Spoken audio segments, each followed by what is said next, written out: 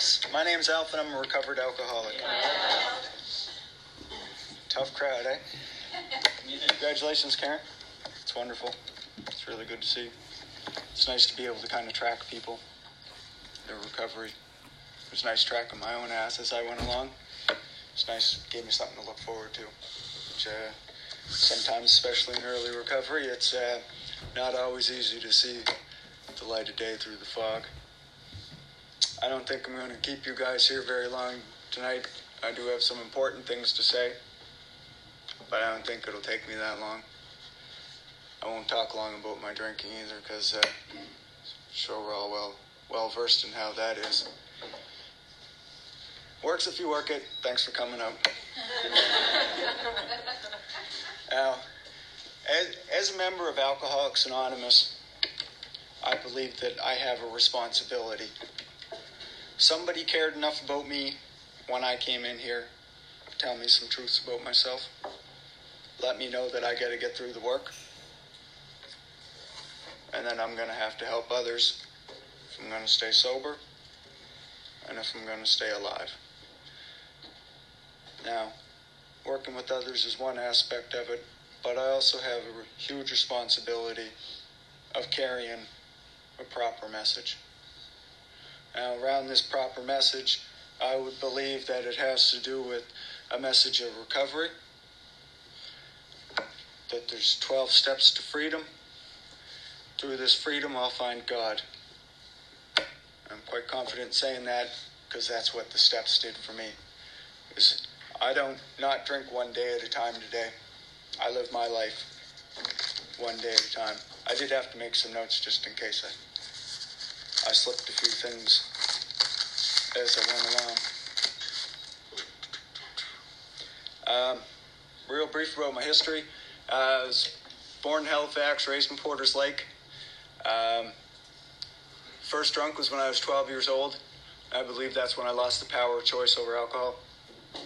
By age 15, alcohol became a necessity and was no longer a luxury for me.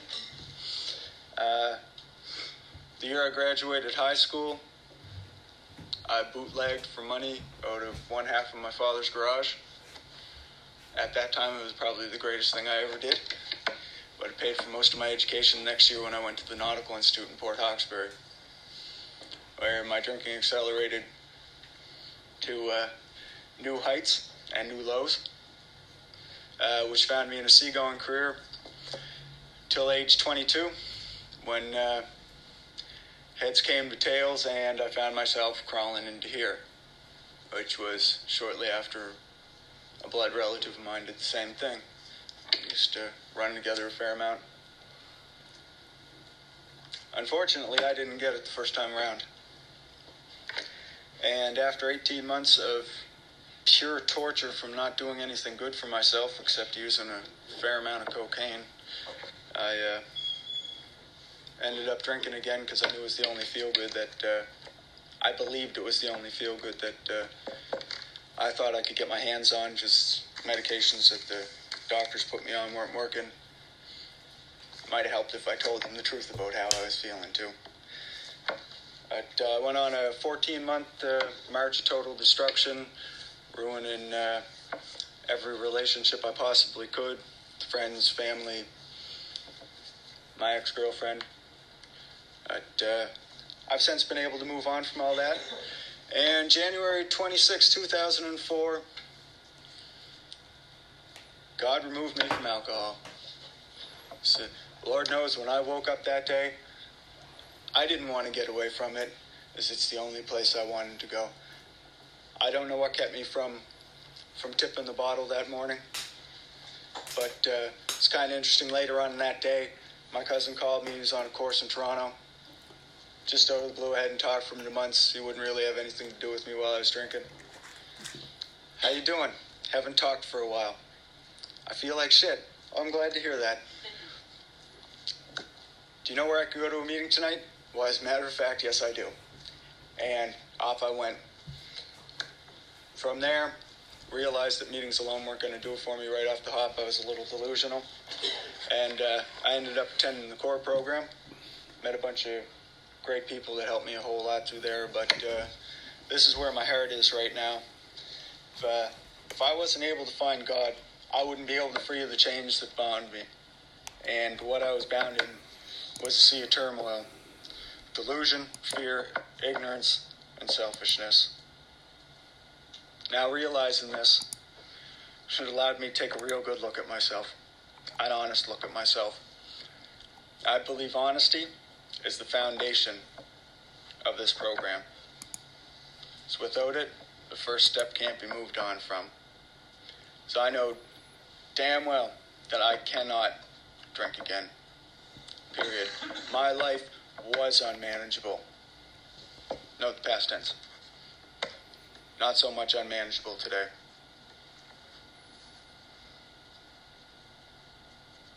Which brings me to the chips, which I'm really glad somebody got one tonight. On chips, at the top says, "To thine own self be true." And I believe that's rounded around the top for a reason. Because like on any form of construction, an arch, a porthole in a ship, it's all round because it's the strongest way that something can be built is in a semicircle. All the forces are applied evenly all over and without the honesty aspect, I got nothing. Now, being able to be honest with myself, moving on from step one, I knew that no human power was going to relieve my alcoholism, and I had to search elsewhere. Because I know that nobody was going to help me restore me to a place where I could stand in front of you guys and talk like I am right now. And with that realization also came a new one, that I had to make a decision. Not just a decision, a true commitment to turn my will and my life over to the care of God. And not just some of it, all of it. A whole decision. Now at this point, it was time to set out on a vigorous course of action. Had to have a serious look at myself. My selfish, gluttonous, cheating, deceiving, lying, promiscuous ways, and discover some serious truths. Now, leading up to this point, I was kind of bothered by doing this, because I didn't know I wasn't going to like what I was going to see. The fact of the matter was, I did it all already. There's nothing I can do about it to change it. When I get to step 9, I can try to reconstruct some of the wreckage. As far as step 4 goes, I can't sweat it. I did it. I done it. I don't want it anymore. Plus, it afforded me an opportunity to throw away all my garbage and allow God to show me a new way to live my life. Now, finishing step 4, I had the opportunity to share all of my shit, the exact nature of my wrongs, my sponsor, God, and myself. It's not so bad when I was writing it, but to actually hear myself say some of it over and over again, in the third column, selfish, should have respected the other person, just didn't like hearing it over and over and over again. But at the end of our time together, it made me realize my selfishness, my fears, and that a lot of my actions and decisions were based on plain ignorance. It's quite a humbling experience, actually. It feels really good not to have any secrets with at least one person on this planet. There happens to be 2. They're both in this room. I have absolutely no secrets with them, and it's great. It's a really freeing experience. Now, I think it's important to remember that spirituality is the way of strength and courage. Prior to 4 and 5, and immediately following 6 and 7. Now, being at step 6, I was left alone for a very short time. It was less than an hour. And at that point in time, I reviewed the first 5 proposals of this program and left to think about if I omitted anything. After doing that, I asked myself if I'm now ready to have God remove all these things which I found objectionable. Was I? No, well, yeah, because I didn't want to hold on to it any longer.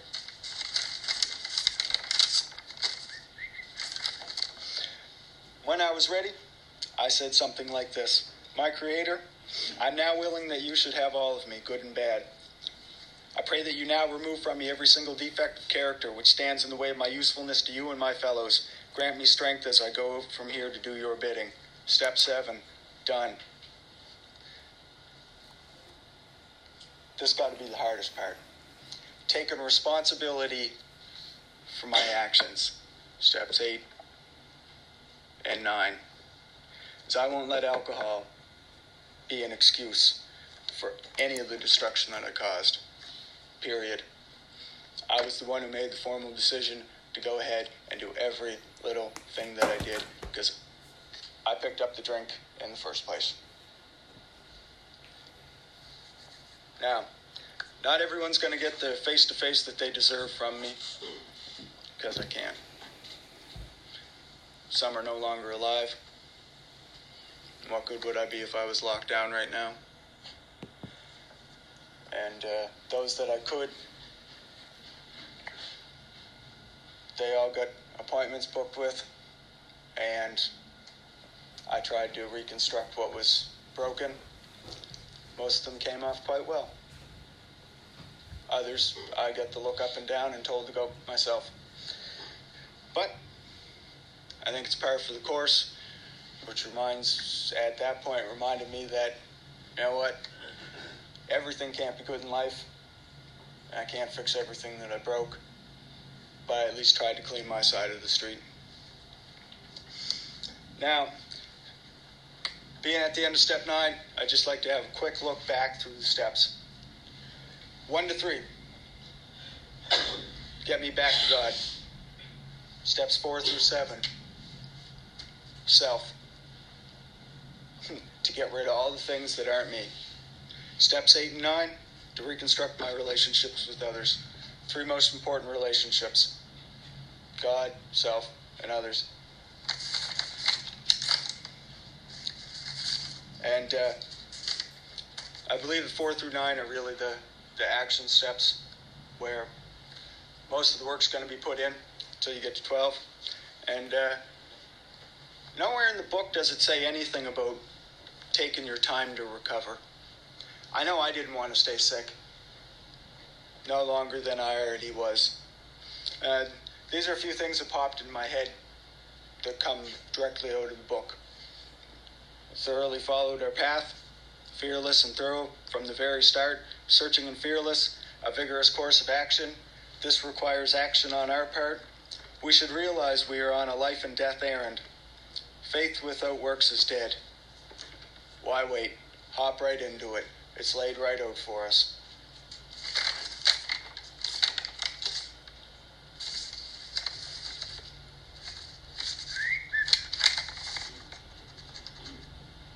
Oh yeah. The 9th step promises. I do love them. I think there's some aspects of them that there's some confusion about, or people don't understand or don't want to believe. Perhaps it could read, if we are painstaking about steps 8 and 9 of our development, we'll be amazed before we are halfway through. We'll be amazed through or halfway through. Are these extravagant promises? Absolutely not, if you want to do it. And I can't see why anybody in this room wouldn't want to do it. We're all beautiful people here. And goes on to say they are being fulfilled among us, sometimes quickly, a spiritual experience, sometimes slowly, a spiritual awakening. Not to be confused with, sometimes quickly we're doing it fast, and sometimes slowly we're doing it slowly because we're stalling and making excuses. They will materialize if we work for them.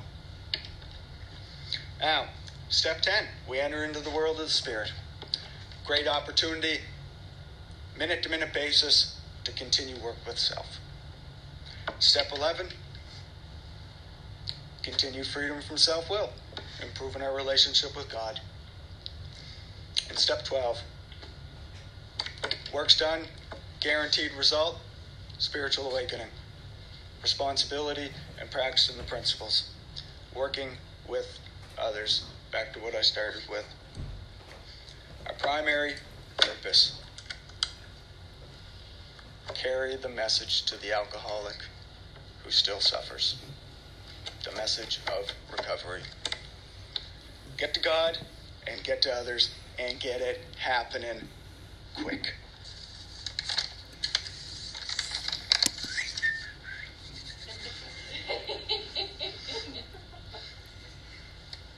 So, quick recap here.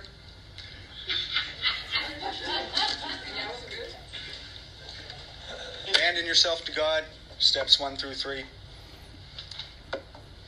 Admit your faults to Him, yourself, and your fellows, 4 through 7. Clear away the wreckage of the past, 8 and 9, and take responsibility for your own ass. And give freely what you find, steps 10 through 12. And join us in liberation from what's killing us. I really only got one more thing to say, I think. Shit. I'll say it now, and then I'll talk about something else that I'd like to talk about. I heard it on a CD recently. Some of you else have probably heard it, but it struck me really, really hard. I sought my God I could not see. I sought myself I could not free. I sought my brother, I found all three. I think that's pretty profound and necessity to be in constant contact with others. Right? I can see many faces in this room that if I would have never met, I'd never be where I'm at today. So I think that's all I got to say tonight. Thanks, folks. All right. We just listened to Alf J. from Halifax, Nova Scotia, Canada, speaking at the North End Group in Halifax, Nova Scotia, 2005. January 2005. Thank you, Alf J.